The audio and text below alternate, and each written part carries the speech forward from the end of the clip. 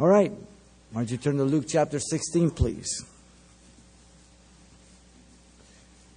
Luke chapter 16, we're going to look at verses 19 through 31.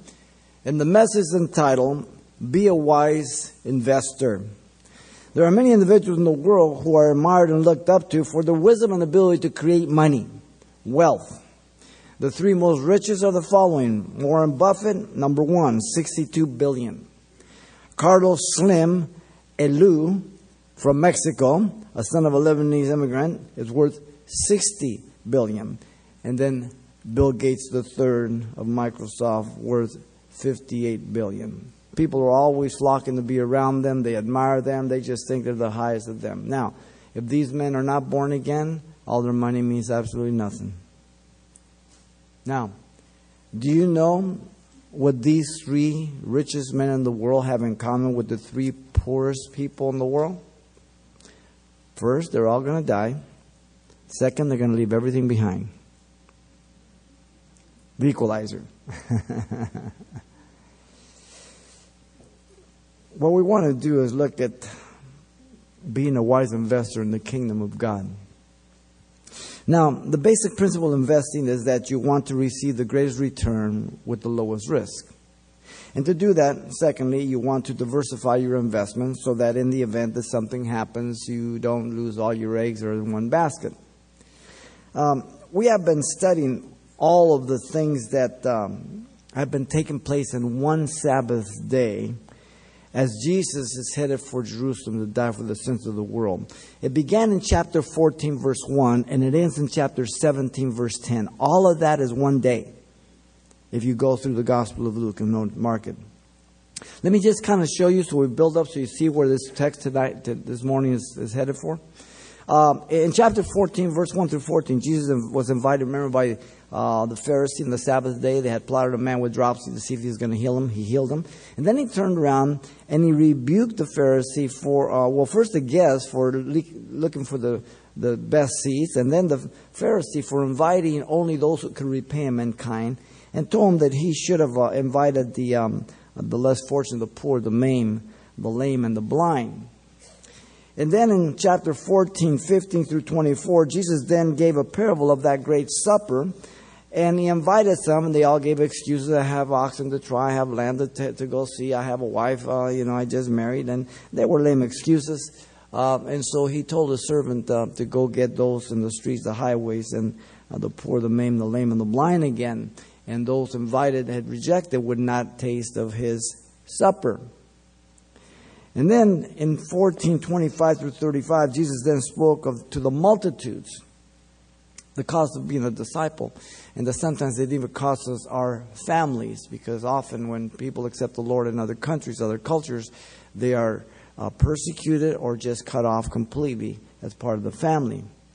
And so he says, assess your cost by the illustration of a tower.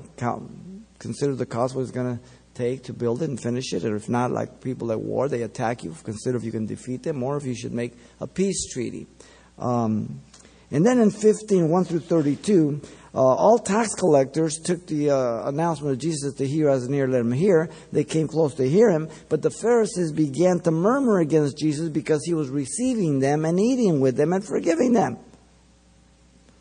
Which, of course, he gives the parable in three parts of the lost sheep, the lost coin, and the two lost sons. And he rebukes the Pharisees. Heaven rejoices over one sinner's repentance. And then in 16, 1 through 13, Jesus has just spoken to his disciples. You see the multitude of disciples, the Pharisees in the backdrop, about this unjust steward who was busted for stealing from his master, and he recalls him, gives him time to hand over the books, but he arranges preparations by cutting down the bill of others. And when the master saw what he did, he commended the shrewdness of this unjust steward. Not his dishonesty, his shrewdness. Even though he ripped him off, he realized, you're pretty shrewd. It wasn't Jesus who commended his shrewdness of that. But then Jesus makes the application to us. And then in 14 through 18 here, chapter 16, the Pharisees, who were lovers of money, hearing this stuff, knew that Jesus was talking about them, and they turned their nose up to him. And he rebuked them because much of their gain was dishonest, and they weren't doers and obedient of the law. They would always circumvent the law. They were just like him. In all these things up to this point, two things are present in all these teachings of Jesus. First, the need of repentance to enter the kingdom of God, accompanied with those who were rejecting to enter the kingdom of God, the scribes and the Pharisees. And then secondly, the importance and prominence of the place of money and wealth to those who do not know God, and need also the Christian to realize that he's to be a faithful investor in the kingdom of God while here on earth. In fact, I didn't give you the punchline. Listen to the punchline of every one of these things that I gave you. In 14:14, and you will be blessed because they cannot repay you, for you shall be repaid at the resurrection of the just. Spiritual investment. 14:24, for I say to you that none of those men who were invited shall taste my supper. Spiritual investment. Bad one. 14:35, he who has an ear, let him hear. The disciples were listening, the multitudes were listening, they were coming, the Pharisees, the scribes were turning away. 15:7, 10, and 32, there's joy in heaven over one sinner, the lost sheep, the lost coin, the two lost sons. One was saved, the other one remained lost. In 16:9, and I say to you, make friends for yourself by unrighteous mammon, that when you fail, they may receive you into the everlasting home. Punchline. The everlasting home. We're here for a little while. Pilgrims, sojourners. And then in 16:15, you are those who justify yourselves, speaking to the Pharisees and the scribes, before men, but God knows your hearts, for what is highly esteemed among men is an abomination in the sight of God. This last one with the unjust steward is a direct, immediate connection to being a wise investor for the kingdom of God. The text of the rich man and the Lazarus here, the beggar, is the climax to all the preceding material to illustrate who really is a wise investor in the true riches in 16:11. And it unfolds for us here in a threefold movement. Let me read for us verse 19 on down to 31. He says, there was a certain man who was clothed with purple and fine linen and fasted or fared sumptuously every day. But there was a certain beggar named Lazarus, full of sores, who was laid at his gate, desiring to be fed with the crumbs which fell from the rich man's table. Moreover, the dogs came and licked his sores. So it was that the beggar died, and he was carried by the angels to the bosom of Abraham. And the rich man also died and was buried. And being in torment in Hades, he lifted up his eyes and saw Abraham afar off and Lazarus in his bosom. And then he cried and he said, Father Abraham, have mercy on me and send Lazarus that he may dip the tip of his finger in water to cool my tongue, for I am in torments in these flames. But Abraham says, Son, remember that you in your lifetime you received your good things, and likewise Lazarus evil things, but now he is comforted and you are tormented. And besides all this, between us and you there is a great gulf fixed, so that those who want to pass from here to you cannot, nor can those from there pass to us. Then he said, I beg you therefore, Father, that you would send him to my father's house, for I have 5 brothers, that he may testify to them, lest they also come to this place of torment. Abraham said to him, they have Moses and the prophets, let them hear them. And he said, no, Father Abraham, but if one goes to them from the dead, they will repent. But he said to him, if they do not hear Moses and the prophets, neither will they be persuaded, the one rise from the dead. The exhortation of being a good investor unfolds for us in the story of this rich man Lazarus in three movements. First, you have the two men in life, 19 through 21, the two men in life. Then you have the two men after death in 22 to 26. And then you have the third movement, the two regrets in eternity, 27 through 31.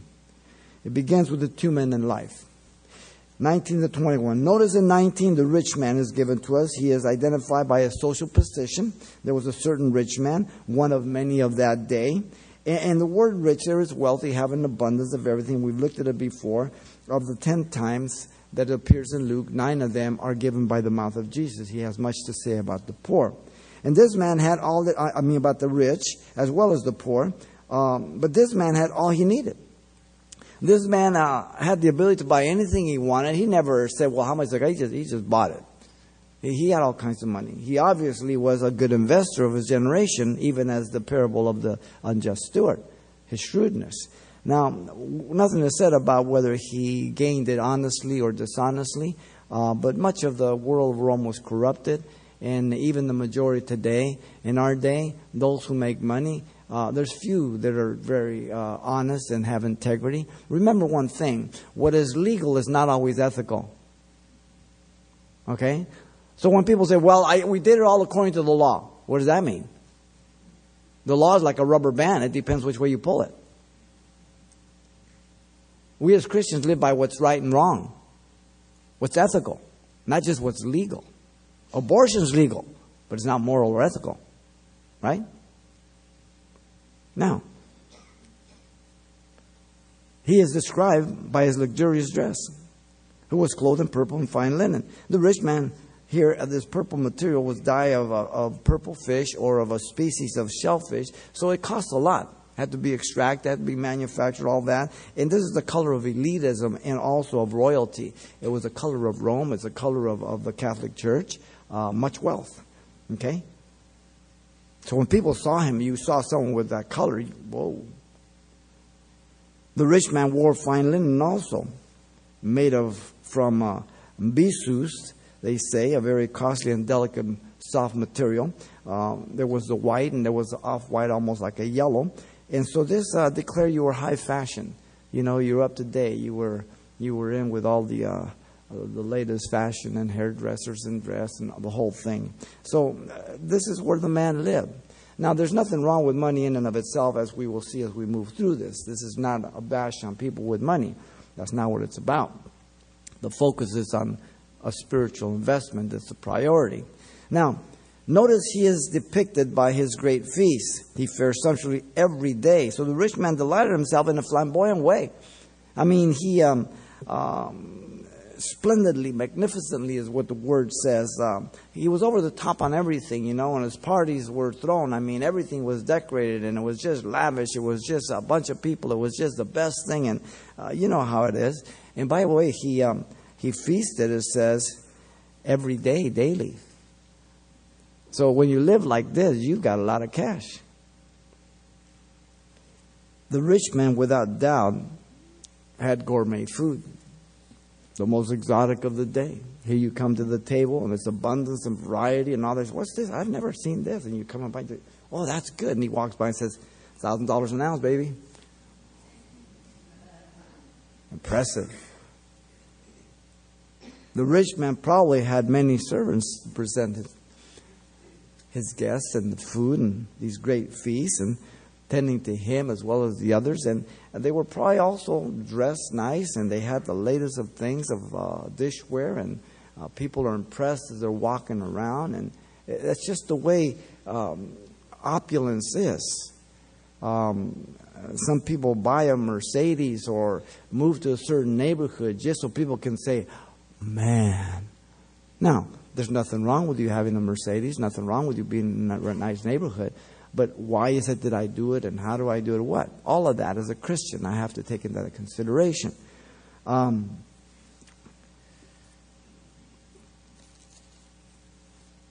Notice the beggar Lazarus then comes into view here, verse 20 and 21. He's identified also by his social position. But there was a certain beggar. The word but is a contrasting conjunction. There's a chasm between these two.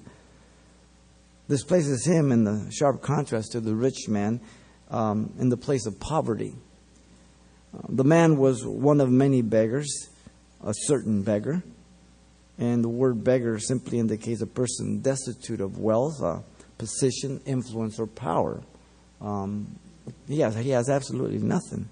9 of the 10 times come from the mouth of Jesus when this word is used. Notice he was one who begged for alms to survive, to live from day to day, describing the horrific poverty. I've never known anything like that. I've known people who have been poor, but not this poor. He also is identified by his personal name, which is different now. Lazarus. The name Lazarus means whom God helps. Come again? We're going to find out he's a believer. And his name means whom God helps. And he's in poverty. See, because there's some people in the Christian community who tell you that if you really have faith, you will be wealthy, healthy. Name it and claim it. And that's evidence of your spirituality. Nothing can be further from the truth. You can be the poorest and the most spiritual and be the wealthiest and headed for hell on a fast track. What a seeming contradiction to his social position from human perspective. His name comes from the Hebrew name Eliezer. Now remember, he's going to be in the bosom of Abraham. How interesting, Abraham had a servant named Eliezer. Notice the fact that his personal name is stated is different. So many believe that this is a story, a true story, not a parable. I believe that also. First, because it's not called a parable. Second, because a personal name is used, and in no other parable are personal names ever used. Jesus is going to give us information here that is not fictitious. It is absolute true revelation about something that they had no idea about prior to this teaching as Jews. Notice he, Lazarus, is described by his inability to care for himself, full of sores, who was laid at his gate, the rich man. His physical condition is indicated by the phrase full of sores. It means his entire body was just covered with ulcerated openings and blisters and huge sores that oozed with pus and scabbed over, and I'm sure dirty, and I'm sure it smelled. We never used to see anything like this in America, but now we're starting to see this since the home population is rising in America. And if you ever go to Israel with us, you can go outside the old city, out of the Damascus gates. You'll find many like this with open sores and horrific skin conditions and other things that are there begging. Notice his vulnerable state is declared, who was laid at his gate, the rich man's gate. And someone would just carry him someplace and just drop him off at that location. Someone placed him here at the rich man's gate. His clothes torn, tattered, smelling, oozing. Just drop him off there. He is depicted in a very dehumanized manner. Look at verse 21. He's hoping to be given the scraps off the table, desiring to be fed with the crumbs which fell from the rich man's table. It's like you waiting outside a restaurant, waiting for the scraps for the people that are eating in there. The word desiring means longing for whatever would fall to the ground. that was his highest goal for the day. Often they would take the bread to wipe their fingers, take the heel or whatever. They didn't have knives and forks. They ate with their hand. They grabbed some bread and wipe it, and then they would throw it to the ground, and the house puppies would eat it. He's hoping to get that. Plus, notice he's having to deal with the roaming dogs. Moreover, the dogs came and they licked his sores.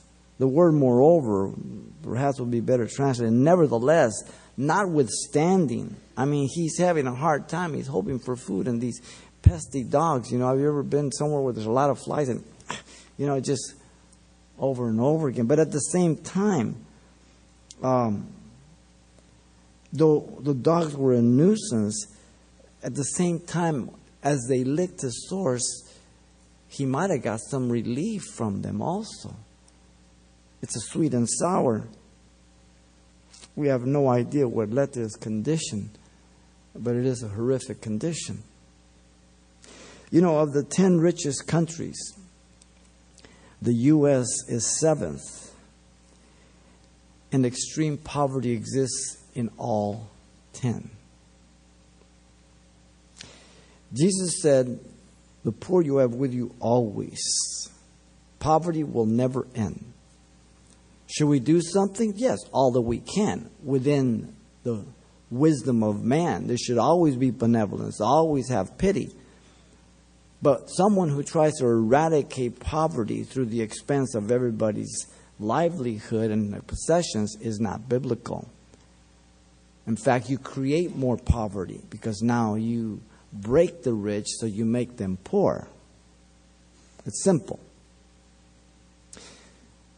The material things do not make us a Christian, but they can cause us to be carnal and unspiritual.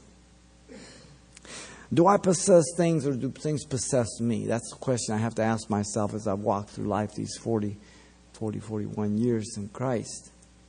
Am I covetous rather than content? If so, then I will never be satisfied, because hell and destruction are never full, neither the eyes of man are satisfied. Am I trusting in my money instead of God? However small or large the amount of money I have, the amount really is not the issue. If I am trusting in that, then I'm truly poor, spiritually speaking.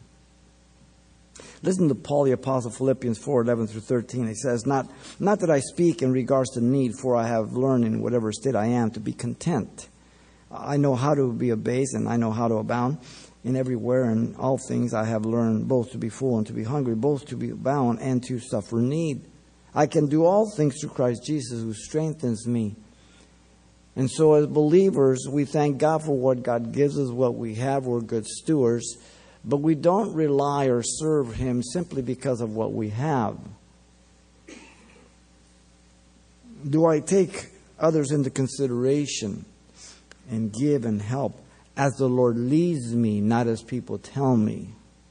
There's the key. Do I do it to be seen? Do I do it so people feel indebted to me and in such a way that they feel indebted? Do I do it to impress people, to influence them, that I'm a kind person? Or do I do it out of God's agape love and love for my fellow man? Listen to the words of Jesus in Luke 6:38. He says, Give and it will be given to you, good measure, pressed down, shaken together, and running over, will be put into your bosom. For with the same measure that you use, it will be measured back to you. You reap to what you sow. You cast your bread on the waters, Ecclesiastes says, that it may come back to you. It's a spiritual principle we don't understand. But certainly it shouldn't be a motivation for giving. That's carnal. The two men in life lived on opposite economic levels on earth. What a chasm between them here. But the second movement, there's a dramatic change. The two men after death, 22-26. Notice in 22, the time for the beggar Lazarus to die came. And Lazarus took his last breath, so it wasn't the beggar died. We're not told if he died out of the complications of his ulcerated body. We're left to our own imagination if he died alone. Most likely didn't have family. So most likely they took his body and they cast it out to the valley of Hinnom, where the trash dump of the city, and the fire never died, and the fire never quenched, and the worm never died. Jesus used that to depict the ultimate sentence for all unbelievers in the lake of fire. So his body was cremated, literally. So some people have an objection to cremation. Well, he's there with God. Okay? So apparently if you're a Christian and you get cremated, it's not going to affect you. Okay? Interesting. Now notice Lazarus was instantly ushered to Hades. And he was carried by the angels to Abraham's bosom. Abraham's bosom is identified as Hades in verse 23 for us. And as we move through, it'll start developing, and we'll touch the other aspects of the Hades and Sheol. Now, notice angels are ministering spirits to the earth of salvation. These angels just grabbed them and just ushered them right before Abraham. In the bosom indicates that you're reclining to eat as the disciples with Jesus, and you're leaning back on the bosom. Peaceful, comfortable. Abraham is the father of faith, and Lazarus identified as a man of faith. You would have never identified him as a man of faith on earth from just looking at him. What's your name? God helps us. What's your name? Remember Abraham? What's your name? Father of many. Oh, how many children you have? None? Wow. Abraham is pictures the one comforting Lazarus after death. Verse 25. Now notice the end of 22 and 23. The time came for the rich man now to die also. The rich man also took his last breath. He died and was buried.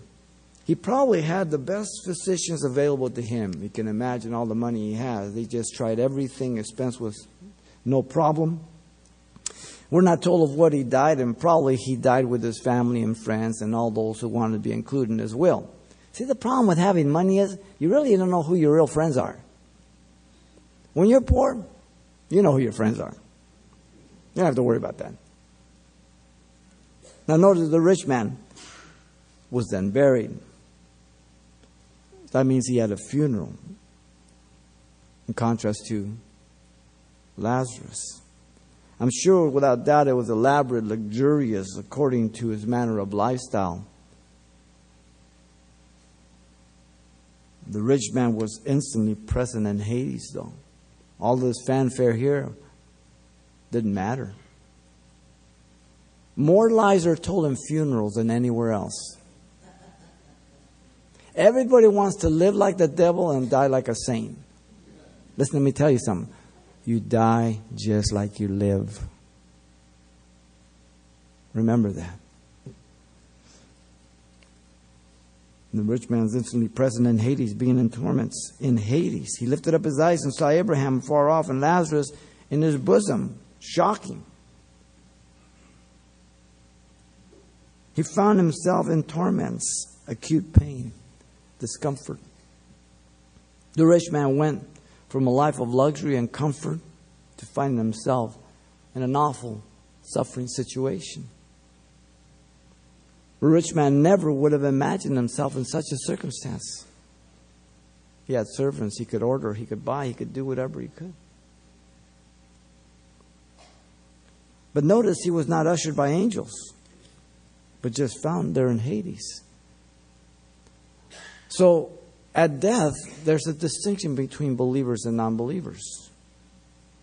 Hades is equivalent to the Old Testament Hebrew Sheol, the place of the departed spirits. So prior to this text, all Jewish Hebrews knew that all men died and they went to Sheol, the grave, the place of departed spirits. But they didn't know what we're going to be told here that was divided in two. He lifted up his eyes and he saw Abraham, notice, and Lazarus at a distance, and Lazarus in his bosom. Notice he could see. Notice he had consciousness. Notice he saw Lazarus, who was in constant pain and suffering on earth, now being comforted. The roles have switched. The time came then for the rich man to be gripped with the eternal reality from Abraham 24 and 26. In 24, notice the rich man called on Abraham to relieve his pain.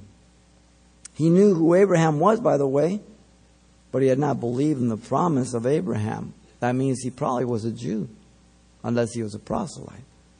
Then he cried out, "Father Abraham." In that day will say, "Lord, Lord, you remember me? I never knew you." Wow. Notice he did for the first time what he never did in his entire life on earth. He begged and he pleaded for help. Have mercy on me, pity. He still thought he could give orders, and Lazarus was his inferior, he thought. "And send Lazarus that he may dip the tip of his finger in water and cool my tongue, for I am tormented in these flames." The agony is literal. Please do not spiritualize it or make it symbolic. You'll make Jesus out to be a liar. This is information that we never have in the Old Testament of what goes on after people die. Absolute divine revelation. At this point, we're informed that Sheol and Hades was a twofold compartment with the dead. Jesus is speaking. Those who died in faith went to the bosom of Abraham, and those who died apart from faith went to the place of torment. Some interpret the division to be a place of comfort above and the place of torment beneath, because it says he lifted up his eyes. Side by side, up and down, bunk beds, whatever you want. Doesn't matter to me. You just don't want to be in the place of torment. Notice in 25, Abraham asked the rich man to reflect on his life on earth in contrast to Lazarus. He asked him to consider how different their lives were. But Abraham said, "Son, remember that in your lifetime you receive your good things, and likewise Lazarus, evil things." The rich man delighted in the good things, agathos, indicating good in nature or usefulness, salutary, pleasant. He was not in torment here because he was a rich man. He was in torment because he did not consider the spiritual things and the important things about God. Though he had all good things around him to benefit him on earth. Lazarus delighted himself in the things of God, even though he received evil things, indicating in nature troublesome, injurious, and suffering. According to the Positive Confession people and much of Channel 40, the rich man was more spiritual than Lazarus from the earthly perspective because he had money. He was healthy. So who are you going to believe? Pharisees or the words of Jesus? Notice he informed the rich man that he and Lazarus were reaping to their belief and trust in God while on earth. But now he is comforted and you are tormented. The rich man considered himself a wise investor in his earthly future. The rich man never considered the future of eternity. Lazarus considered God and eternity.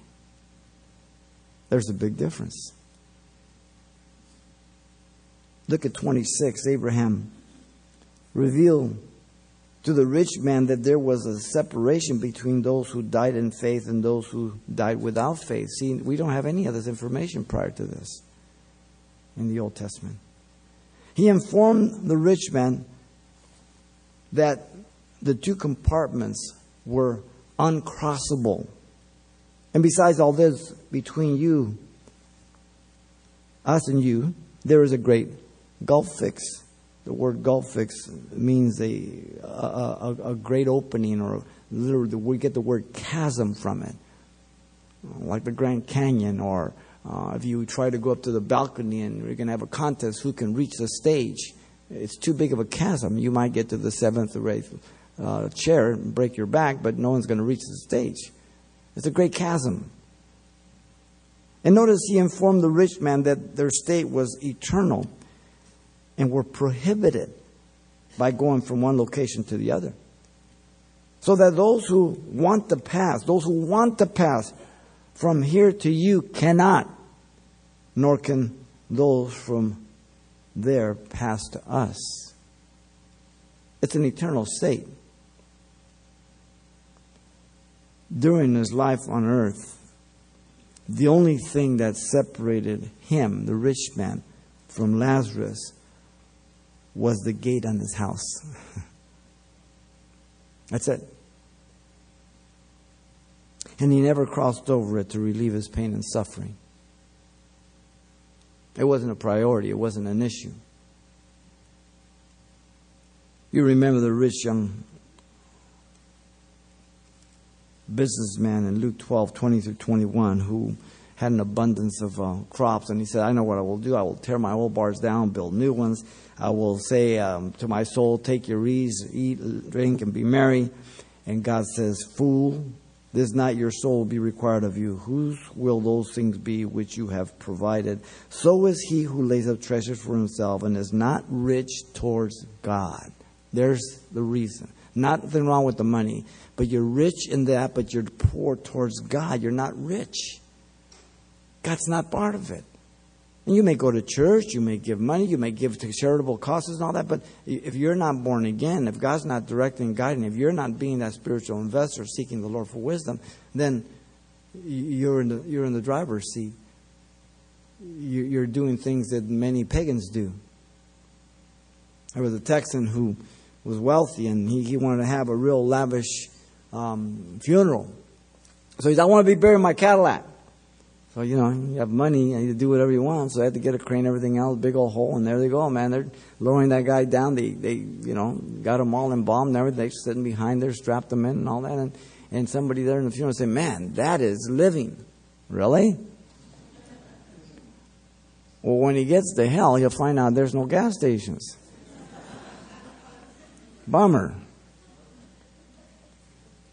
Our perspective here on earth is very twisted unless we know the Word of God. When Jesus died, he descended down to Hades, or Sheol, as you know, and he preached to those who died in faith. 1 Peter 3:19 and 20 tells us.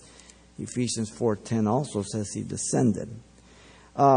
Peter quoted Psalm 16:10 and Acts 2:27, the day of Pentecost, about Jesus. Says, for you will not leave my soul in Hades, nor will you allow your Holy One to see corruption. Jesus descended for 3 days. And he came up with a glorified body. His body did not see corruption. When Jesus was hanging on the cross, if you remember the two thieves, they both cursed him, and one changed his mind, repented. And he said, Jesus, remember me when you come into your kingdom. Jesus said in Luke 23:43, today you will be with me in paradise. Jesus was speaking about that part of Hades and Sheol called the bosom of Abraham, the place of comfort. He called it paradise, which he would descend down to preach to those who had died in faith. And then, as he did, he would scoop them up, as Colossians 2:15 tells us. He made a public display of all those demons. They couldn't stop him. And he emptied Sheol, the bosom of Abraham. Paradise, the place of comfort. And he ascended up on high, as Ephesians 4:8 and 9 says, that he not only descended, but he ascended up high above all things. And so Jesus transferred paradise, the bosom of Abraham, to the third heaven. Paul the Apostle, 2 Corinthians 2:4 tells us he was caught up to the third heaven, paradise, and he heard things not lawful to utter. So now, the instant a person dies who's a believer, they are instantly present before the Lord. 2 Corinthians 5:1-8. The minute a non-believer dies, they are instantly present in Hades. Only one compartment now, in torment, waiting for the white throne judgment. At the rapture, we will receive our glorified bodies, 1 Thessalonians 4:16 and 17. So I die, I'm instantly present. My body goes to the ground. Cremation will do in 30 seconds what the dirt will do in 30 years. And when Christ returns for His church, we will receive our glorified bodies. As those loved ones come down, descend, we go up with the bodies that are glorified, and then we go back to the heaven with the Lord for 7 years while the tribulation is going on here. So Hades today is where the unsaved people go and are eternally separated from God, until that white throne judgment, when the books will be open and God will judge them. There is no second opportunity to repent or to be saved once you die. Anybody who gives you that hope is a liar and a deceiver. It is appointed unto men to die at once, and after there's a judgment, Hebrews 9:27 says. Let me read you Revelation 20:11-13. He says, Then I saw the great white throne, and him who sat on it, from those whose face the earth and heavens fled away, and there was found no place for them. And I saw the dead, small and great, standing before God, and books were opened, and another book were opened, the book of life. And the dead were judged according to their works by the things which were written in the book. And the sea gave up the dead and that were in it, and death and Hades delivered up the dead who were in them, and they were judged each according to his works. So Hades will give up all those who are kind of in a holding tank, but they're still in eternal separation from God, before they're brought before the white throne judgment to be judged for their sins and then sentenced on their level of punishment in the lake of fire, Gehenna. Revelation 20:15 says, And anyone not found written in the book of life was cast into the lake of fire. That's Gehenna, that was created for Satan and his angels. Matthew 25:41. The two men after death received opposite spiritual investment returns in Hades. Now, who do you think was a better investor? Notice, thirdly, the third movement is the two regrets in eternity, 27-31. In 27 and 28, the rich man regretted the thought of his 5 brothers ending up in the same place of torment. Notice his petition was respectful to Abraham. Then he said, I beg you, therefore, Father, that you would send him to my father's house, meaning Lazarus. The word beg simply means to beseech and entreat. Once again, this is too late to humble yourself. You humble yourself before you die, before God. Here it doesn't matter. It's done. His concern was that his brothers living on earth would end up there. He says, For I have 5 brothers, that he may testify to them, lest they also come to this place of torment. Notice the stress, the agony. Now some people say, well, wait a minute, stop right there. I can't believe in a God would do that. Well, I could care less what you believe. And God's not biting his nails about what you believe about him. God is warning you of what expects every unbeliever and what they should expect. This is not dangling you over hell to scare you. No. You're saved by conviction, seeing yourself lost and asking for God's mercy. You're not saved because you're scared. No one can scare you out of hell or the hell out of you. You're convicted. You repent. You see the love of God for you. The word testify simply means a personal speech, to speak to these brothers after he's died, to go back. this is unbiblical. It doesn't happen. He'll show us that. It's to warn them lest they end up in the same place. So he's realizing a terrible conclusion. Most likely my brothers may end up here. I want to warn them. There can't be anything more anxious, more horrifying than to know what's going to happen to someone and there's nothing you can do about it. Wow. Look at 29 and 31. The rich man regretfully heard his petition denied by Abraham. The response of Abraham was that they had all they needed. Remember that. Listen to the words. Abraham said to him, they have Moses and the prophets, let them hear them. This is not, oh, no, suck it up. Tough. No, that's not what he's saying. He's saying God has given Moses and the prophet, and they speak very clearly, and they show the way.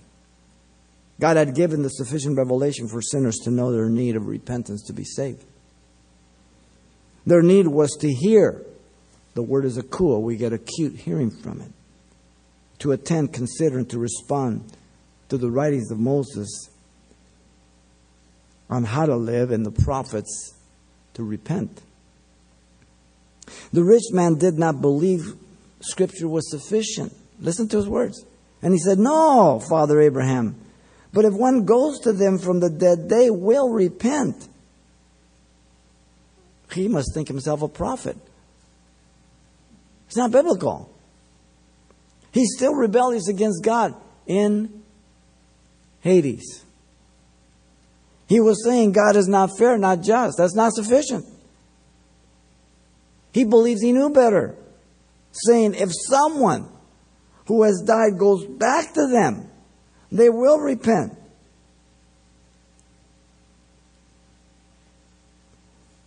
You see, he knew his brothers were not going to pay attention to Moses and the prophets. He knew they were going to be right there with him. The words of Abraham assured him his brothers would not believe Lazarus. But he said to him, if they do not hear Moses and the prophets, neither will they be persuaded. The one rise from the dead. The word persuaded means to induce one by words to believe or to win over. The evidence had been verified. When Lazarus, the brother of Mary and Martha, was raised from the dead as Jesus came to Bethany. And he says, Lazarus, come forth. And as has been said by many, that he said, Lazarus, lest the whole graveyard come forth. And John 12:10 tells us that the chief priests tried to kill Lazarus, put him to death. They didn't believe, they tried to kill him. But not only that, Jesus rose from the dead, and some of you do not believe. So much for that philosophy. The way to be saved is the Scriptures. The ultimate divine revelation and truth of God about what will happen to people who do not repent and those who do. Simple. Remember, the rich young ruler walked away sorrowful because Jesus told him, one thing you lack. He said he kept all the law since his youth. Outwardly he did. But Jesus put his finger on his heart. His God. Go sell all that you have and give to the poor. It says he walked away sorrowful because he had many riches. Luke 18:22-24. But the text says Jesus loved him. Jesus was trying to cause him to see his failure and his acknowledgement of sin so he could be saved. I'm sure that if he would have said, okay, Lord, the Lord would have said, don't worry about it. God doesn't need your money or mine. But he calls us to be good investors in the kingdom. John Wesley said, get all you can, save all you can, and give all you can. I've already told you often that the minute you were born again, that first weekend, you were 30 to 40% ahead financially. You didn't go buy all the booze, the drugs, crash your car, tear up your clothes, go to the ER to sew your face up, or whatever. Automatically, we will be financially ahead just living in the way that God wants us to. The time for us to be concerned about unsaved loved ones and friends is while we are living and they're living, not afterwards, ladies and gentlemen. Pray for those who are lost. Constantly, your friends, your loved ones, those you work with. Tell them about the Lord Jesus Christ, His love, and how He desires to forgive them of their sins. And then let your life confirm your message so your proclamation is not canceled out. You remember I've told you about my friend Joey Hernandez 2 years ago when I buried his mom. He came to the Lord after 40 years of praying for him and ministering unto him. I'm so glad I didn't quit at 39. Now how that all works, my prayer and all that, and the individual's free will, I don't understand it. But I'm not supposed to try to figure it out. I'm just supposed to pray and to minister. Be involved in ministry. Invest in the kingdom. Be involved in missions. Be involved in giving to God what belongs to God. Be a good investor. The returns are great. Acts 1:8 says, "But you shall receive power when the Holy Spirit comes upon you, and you shall be witnesses to me in Jerusalem, Judea, all Judea and Samaria, and the ends of the earth." Ladies and gentlemen, the world is dying. The world is being deceived. Now we even have these guys of the architects of the Obama health care that they purposely deceived us and lied to us, and they're laughing at it. No one's gone to jail. No one's going to go to jail. Our republic is done. The rule of law. It's oligarchy. They're in control. It's a joke. Luke 20:18 says, "Whoever falls on the stone will be broken." That's good. But on whoever it falls, it will grind him to powder. That stone is Jesus. If you humble yourself, He'll exalt you, forgive you. If you're arrogant, He falls upon you, He'll crush you. You won't make it. The sufficiency of Scripture for salvation of man is without question. The invitation is clear, John 3:16, "For God so loved the world that He gave His only begotten Son, that whoever believes in Him should not perish, but have everlasting life." The explanation of the transaction is equally clear in 2 Corinthians 5:21, that God made Him to be sin for us who knew no sin, that we might be made the righteousness of God in Him. The limitation is amazingly clear. Jesus said, "I'm the way, the truth, the life, and no man comes to the Father but by me," in John 14:6. "There is no other name given under heaven and earth whereby we must be saved," Acts 4:12. There's one mediator between God and man, the man Christ Jesus, 1 Timothy 2:5. It's very narrow, but it's the only way. Now you have to believe it and accept it or reject it. That's all you can do. And you will be responsible for your choices. You're making the greatest investment of eternity on what you decide about Jesus Christ. The wisest thing to do is to invest in God and spiritual things, not those of the world. Be a steward. Take care of yourself. Take care of your finances. Let them work for you. There are many outside the church and within the church, like the rich man, lost. Listen to 1 Timothy 6:9-10. He addresses both believer and unbeliever. "But those who desire to be rich fall into temptation and snares, and into many foolish and harmful lusts, which drown men's destruction and perdition. For the love of money is the root of all kinds of evil." The love of money, not money itself, it's amoral.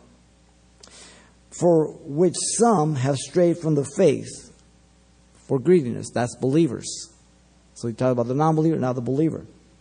"And pierce themselves through with many sorrows." So you and I are not beyond this.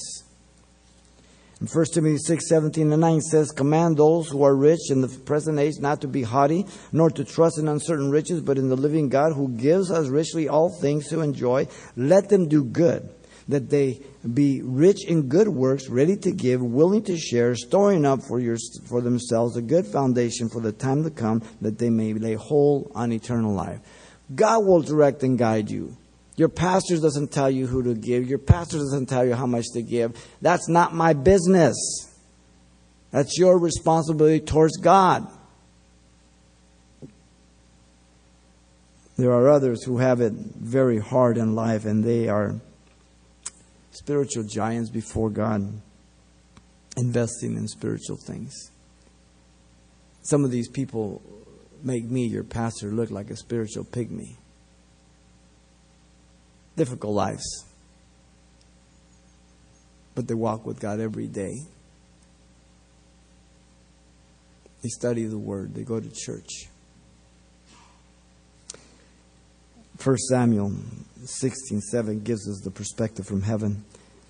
God speaking to Samuel, but the Lord said to Samuel, do not look on his appearance or at the height of his stature, because I have refused him.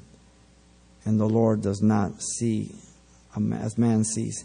For man looks on the outward appearance, but the Lord looks on the heart. We get so caught up on the outside. Look at this guy, this and that. Often people hear me on the radio, and they come over and say, man, I was expecting someone much bigger. I said, well, that's life. I needed to put a face. See, I got a perfect face for radio. We get this image of a person, who they are. They listen, my brother, they think he's a Mexican and all big and this. You look wrong. They often ask me, why does he have an accent and you don't? Simple. He's adopted.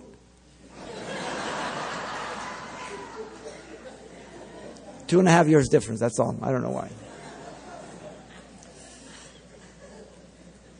The principle is to seek first the kingdom of God and His righteousness. And all these things will be added unto us. And then we have to be stewards and abide in Christ and be fruitful.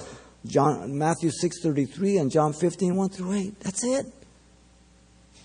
Everything is God's. Nothing's mine. What am I going to take with me? You ever see a hearse pull a U-Haul?